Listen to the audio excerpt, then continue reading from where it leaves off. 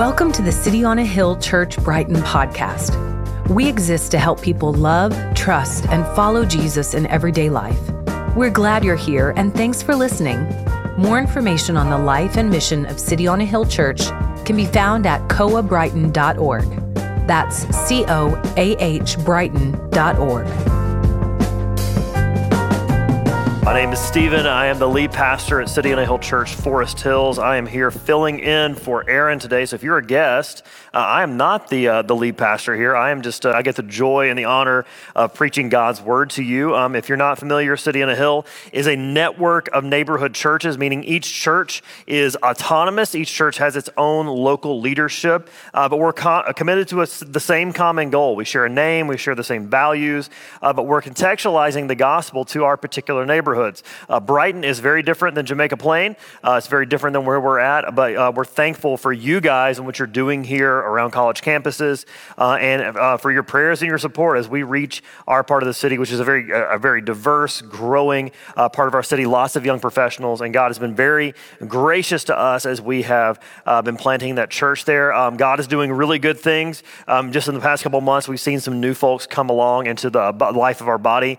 Lots of life, lots of unbelievers who are connected to our congregation, and also just our church is really serving and caring for one another. In the last 2 weeks, we've had 2 babies born and a woman have a pulmonary embolism, and so we have all sorts of care needs going on in the life of our body, but God has been very kind to us to see our people step up and step into that, and some of you, I know, have even stepped into some of those needs, and Matt and Jordan have done that, and so thankful for you guys and your partnership in the gospel. As I mentioned, Aaron and Emily are out of town, so we wish them safe travels as they head back.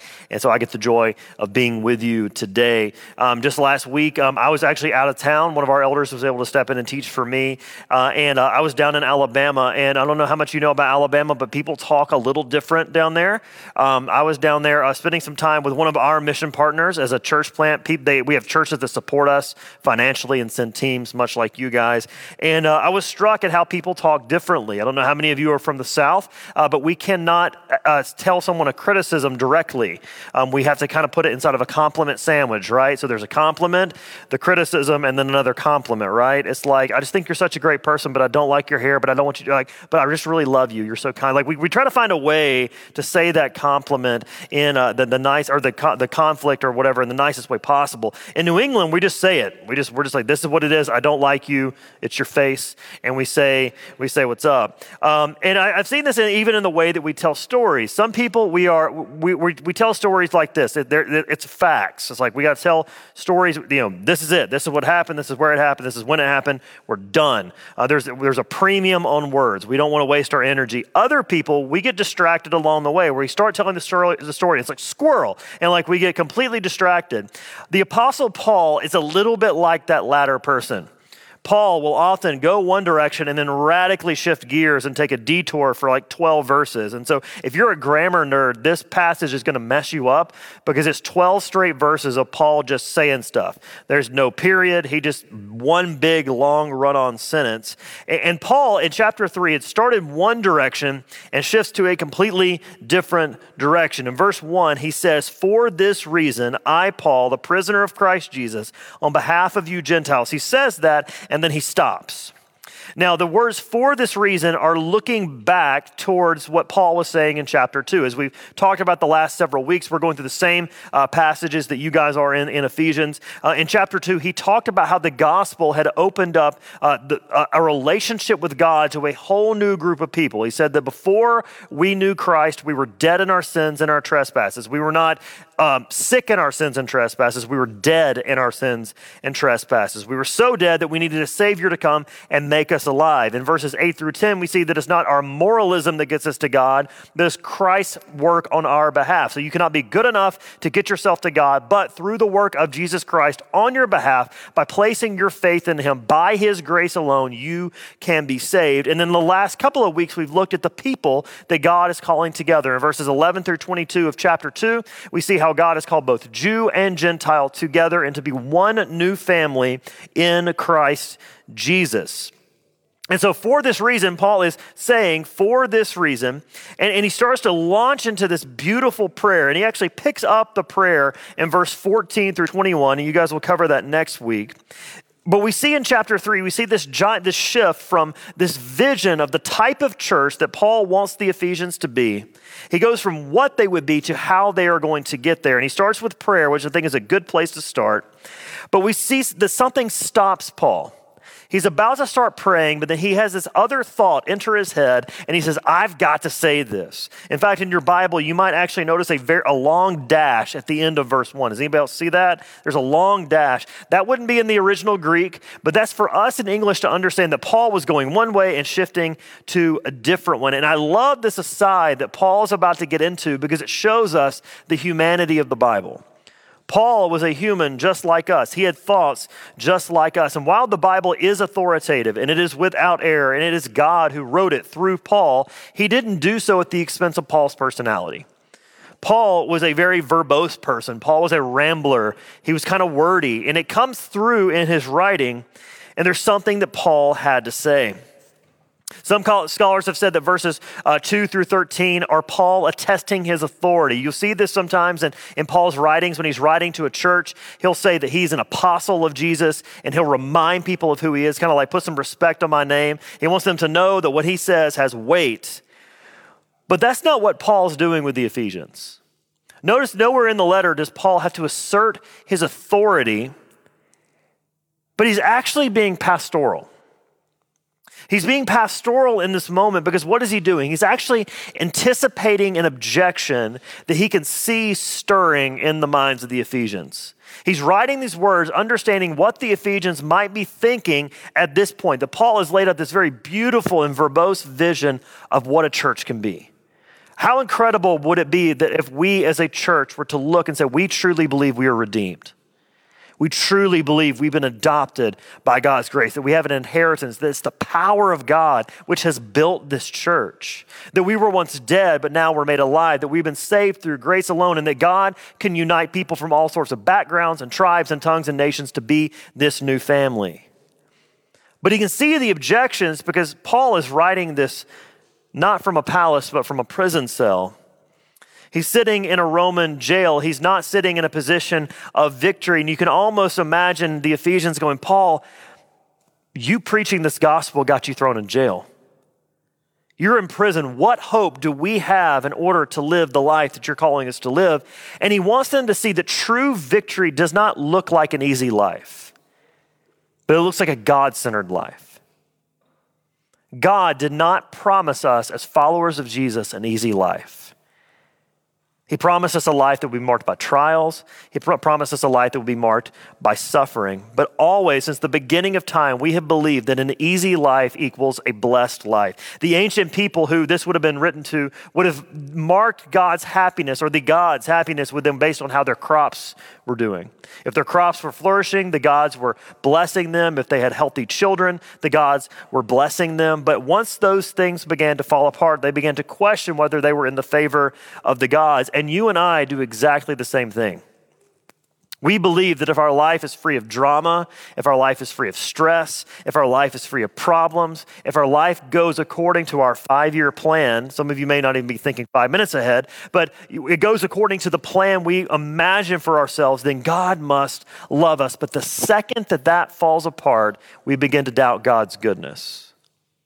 Paul so badly wanted them to understand their new identity as the church so that they could face the trials that they were going to face with joy.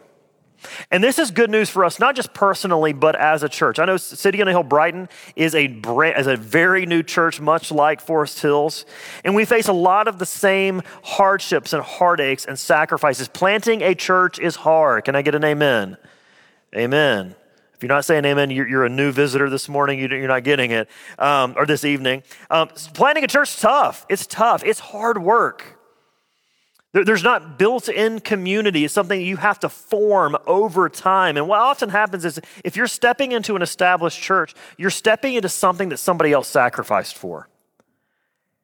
We are enjoying the fruits of someone else's hard work. We think about what is the joy that is set ahead of us, not just for us, but for others who don't yet know Jesus. We often forget that that's what God has called us to, and that being the church is hard. And what Paul is doing for us is he's giving us an encouragement in these verses to keep pressing ahead, to keep going and looking to what Jesus has set out in front of us. So a couple of ways that Paul wants to encourage us, and I want to encourage you this evening. Firstly, be encouraged because your calling is worth it. What God is calling us to as his people, as his church, is worth it. Paul, in this passage, is encouraging them based upon his own calling. He's reminding them of how he was called. In verse 2, it says, assuming that you have heard of the stewardship of God's grace. The word assuming kind of sounds like if you've heard this, but really think of this more of as on the basis of the fact that you have heard my story. You know how I've been called. Be encouraged, not simply because I've preached the gospel to you, but because it's me who's doing it. Because they had heard it from Paul. If you're a Christian, I'd imagine there are probably one or two people that you could pinpoint who had a massive impact on your faith. There's one or two people that you could look to, someone who discipled you, someone whose teaching that you sat under, someone whose example that you watched, and you looked at them and said, if that's what it looks like to follow Jesus, I want to do that too. Most of us who follow Jesus can say that, but it's even clearer here in Ephesians 3 that what Paul is saying is that the messenger in this case matters just as much as the message itself. Because Paul's calling was unique. In verse 2, we see he talks about the stewardship of God's grace that was given to him. This stewardship that Paul was given was this special calling to go and to share the gospel, to tell people about Jesus who were not Jewish, to take the gospel to the Gentile world. And so Paul had been given this gospel, this message to steward. And a steward was someone who would take an investment and they would improve upon it. He was to take this opportunity to steward the gospel and to go forward. And he says that he does so for you, for them, more than just telling them about how to have a personal relationship with God. But as verse 3 tells us that there is this mystery of the gospel that is being revealed through the life and ministry of Paul. And he says a little bit further in verse 3, he says, as I have written briefly. What Paul has written in chapter 2 is telling us about the mystery that God's salvation was not just for the Jewish people, but for Gentiles as well. God is calling people to himself, Jew and Gentile, into one new family.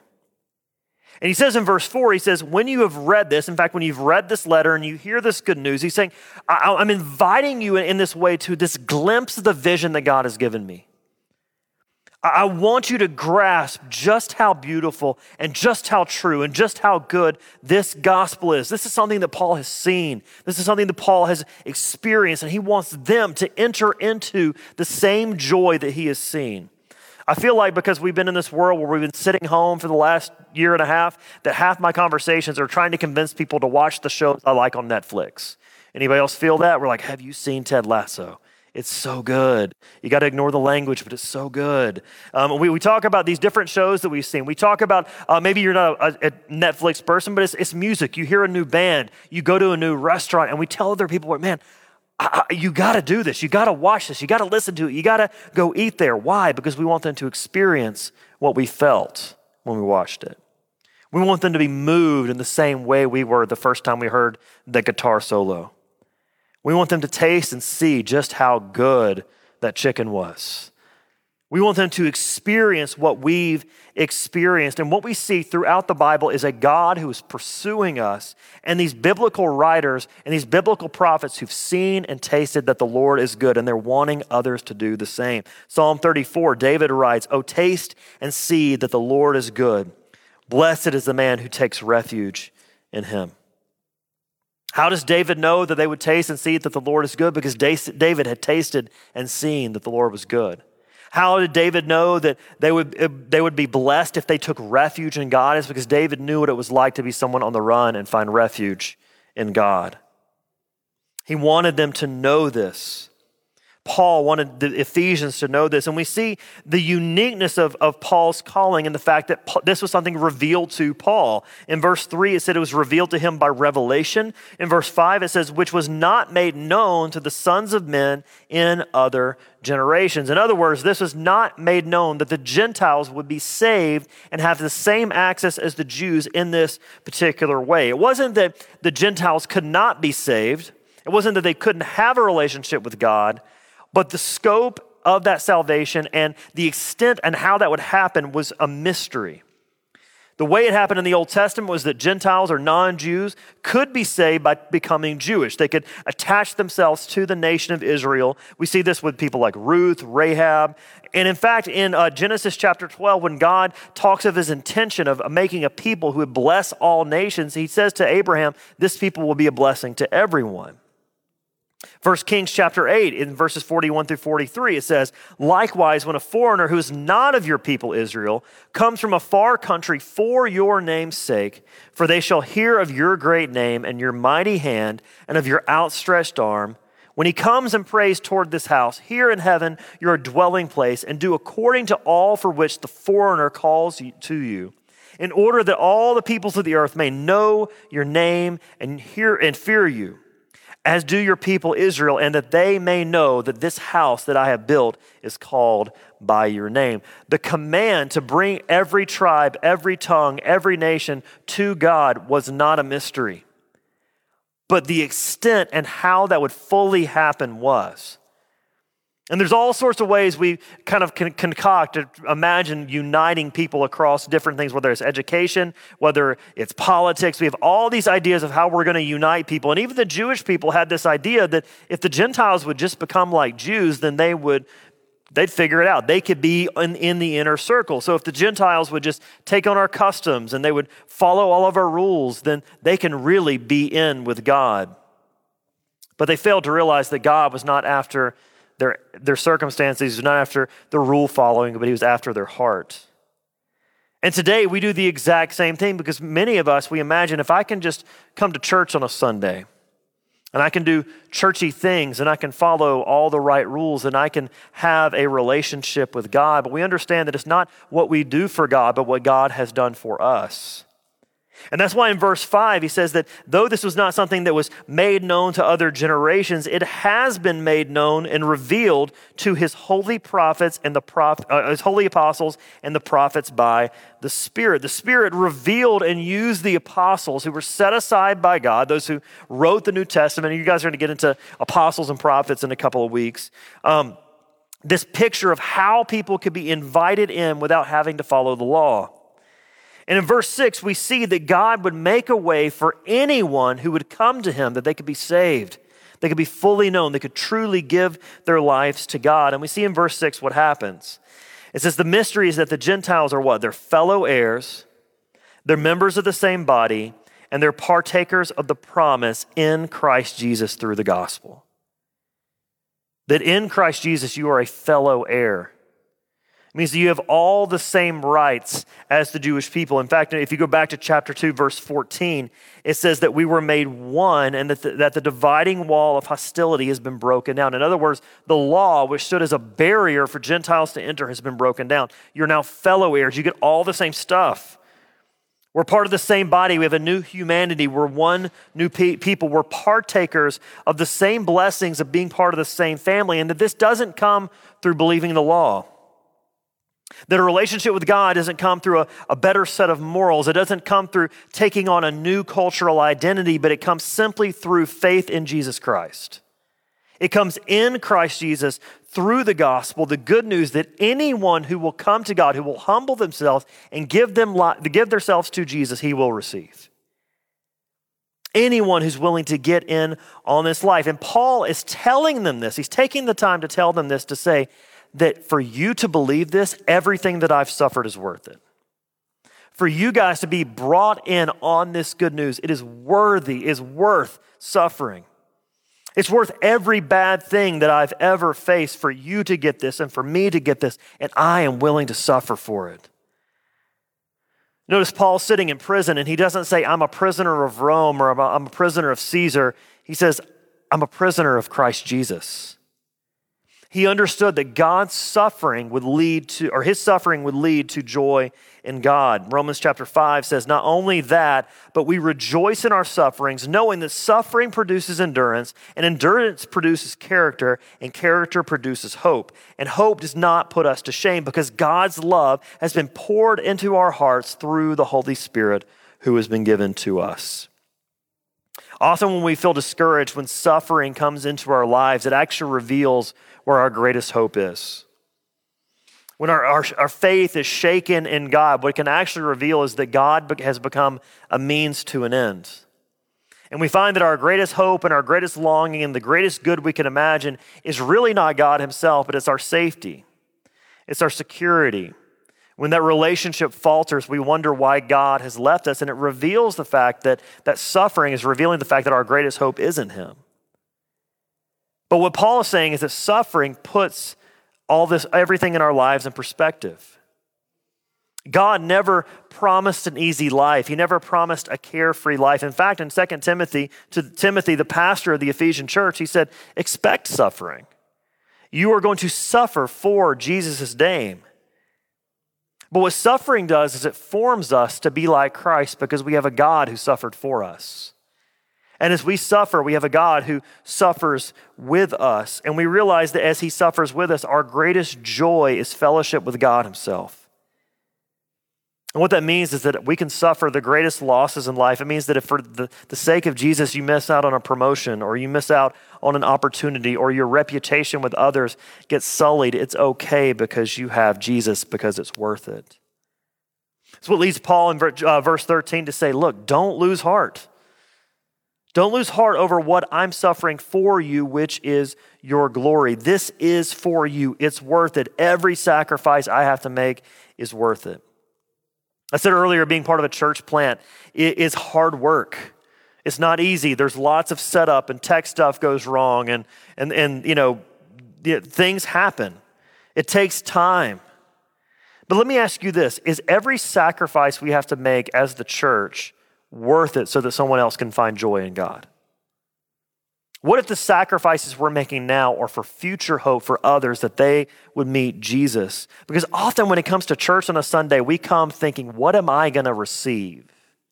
What am I going to get out of this? How am I going to grow spiritually? But what if what God is doing in you right now is meant to grow you through the hard work of helping others meet Jesus? This is a call not just for Paul, but for us. And the second encouragement we see this evening, I'm having a hard time with this morning and this evening, I apologize. Be encouraged as you live out your calling.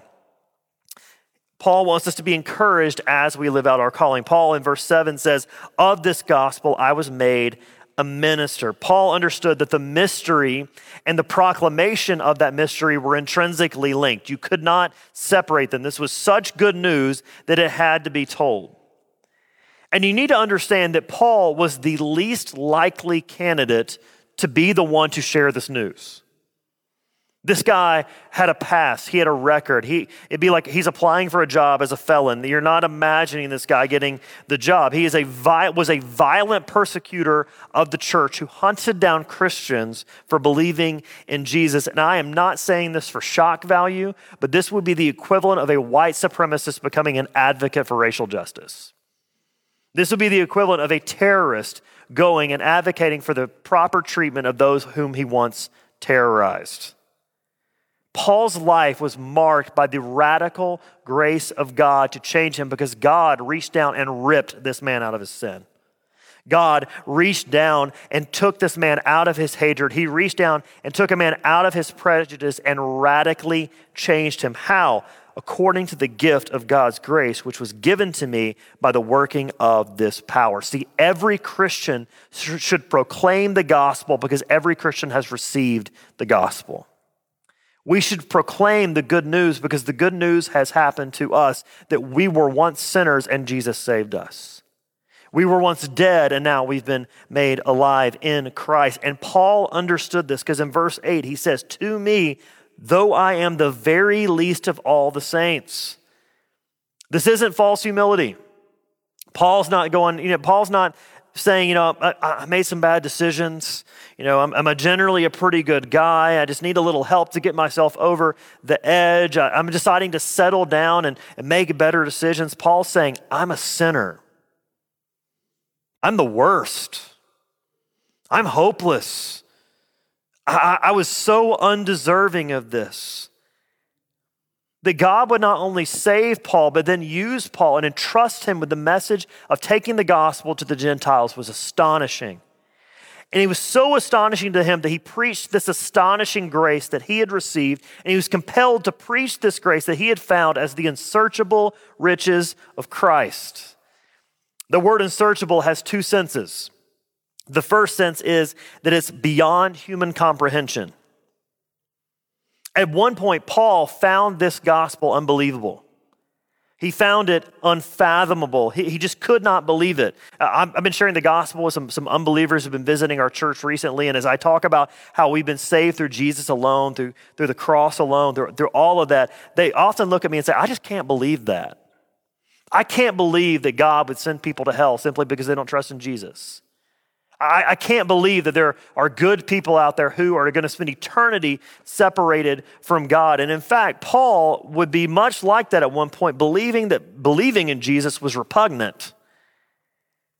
But on the Damascus road, we see that Paul's eyes were opened. That he saw what he could not see by reasoning his way there, not by answering all of his objections, but by God opening his eyes by the power of the Holy Spirit. And this is why it says in 2 Corinthians 4:6, for God who said, let light shine out of darkness, has shone in our hearts to give the light of the knowledge of the glory of God in the face of Jesus Christ. When our eyes are open to see the face of Jesus Christ, we are able to believe the unbelievable. And maybe that's you today. You are just struggling with believing this. You're skeptical, you're curious, and you just don't know that you can believe it. I pray that the Spirit would open your eyes to believe, to see God's great love for you. The second sense of the unsearchable riches of Christ is that they were beyond description. They're so beautiful that he couldn't put them into words. My wife and I got to go up to Maine a couple weeks ago, and we're actually staying in this hotel out on the coast, right on the rocks. And I'm really jealous of some of you and your ability to. I follow a few of you on Instagram. I'm terrible at taking pictures. I just pick the camera up and do this. Some of you understand the rule of thirds. You understand lighting. You understand all that stuff. But I took a pretty good picture. I was pretty excited about this. And it was such a beautiful scene to see this nor'easter that was rolling onto the coast of Maine. And I wish I could have time to describe every droplet of water and the waves that were crashing up and thundering onto the rocks and the rocks and the fauna and how gray and beautiful the sky was. I could probably sit up here all day and describe all of that. But ultimately, my hope would be that you would go and look for it yourself. That you would be so compelled by the beauty of what I described that you go, you know what? I want to go check that out. That sounds like a great place to go vacation. See, Paul found the gospel to be unsearchable riches that he had to describe the beauty of, and he wanted others to be so compelled that they wanted it too. He wanted them to experience what he'd experienced. He wanted them to lay hold of what he believed in. And this is why in verse 9, he says, and to bring light for everyone what is the plan of mystery hidden for ages in God who created all things. Paul wanted everyone possible to know the good news of what Jesus had done.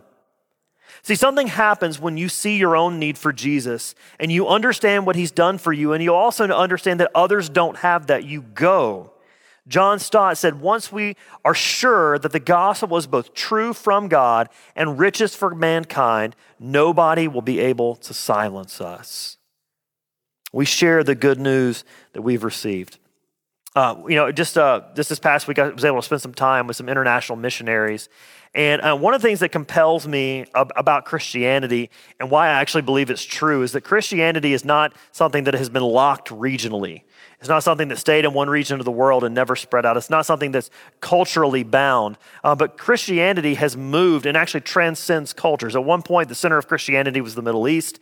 At another point, it was Africa, Europe, America. But now we're starting to see the center of Christianity and the movement of Christianity actually move towards other places, towards Africa, back toward Africa, and towards Asia. And I was spending time with these missionaries, and we were talking about the missions movement that's really happened over the last couple hundred years and has really sped up in the last 100 years, and all the energy that's been given towards missions. And I was just talking with these missionaries who were from the International Mission Board, and this is just a very small piece of God's kingdom. We know there's more happening beyond this, but just through the work of the International Mission Board, right now there are over 3,600 missionaries on the field right now serving 247 urban centers. In the last year, there have been over 144,000 new believers, almost 21,000 pastors trained, over 51,000 men and women receiving advanced theological training, over 18,000 new churches formed, over almost 12,000 people groups globally reached. And here's what actually blew my mind, is that right now there are 3,105 unengaged, unreached people groups, mostly around in places like Asia, South America, and Africa. Over 3,100 groups of people who have no access to the gospel. And right now there are missionaries beating down the door to get into those places.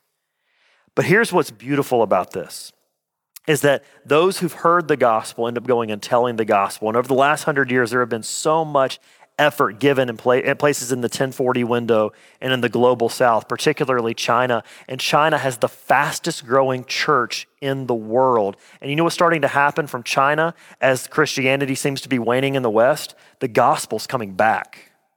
Chinese missionaries are going to places like Pakistan that they have an open door to and don't even have to have a passport to go into. They're going into the Middle East. They're going into Europe. They're even coming into America. In fact, there are Anglican missionaries right now who are leaving Africa, coming and planting churches in the United States.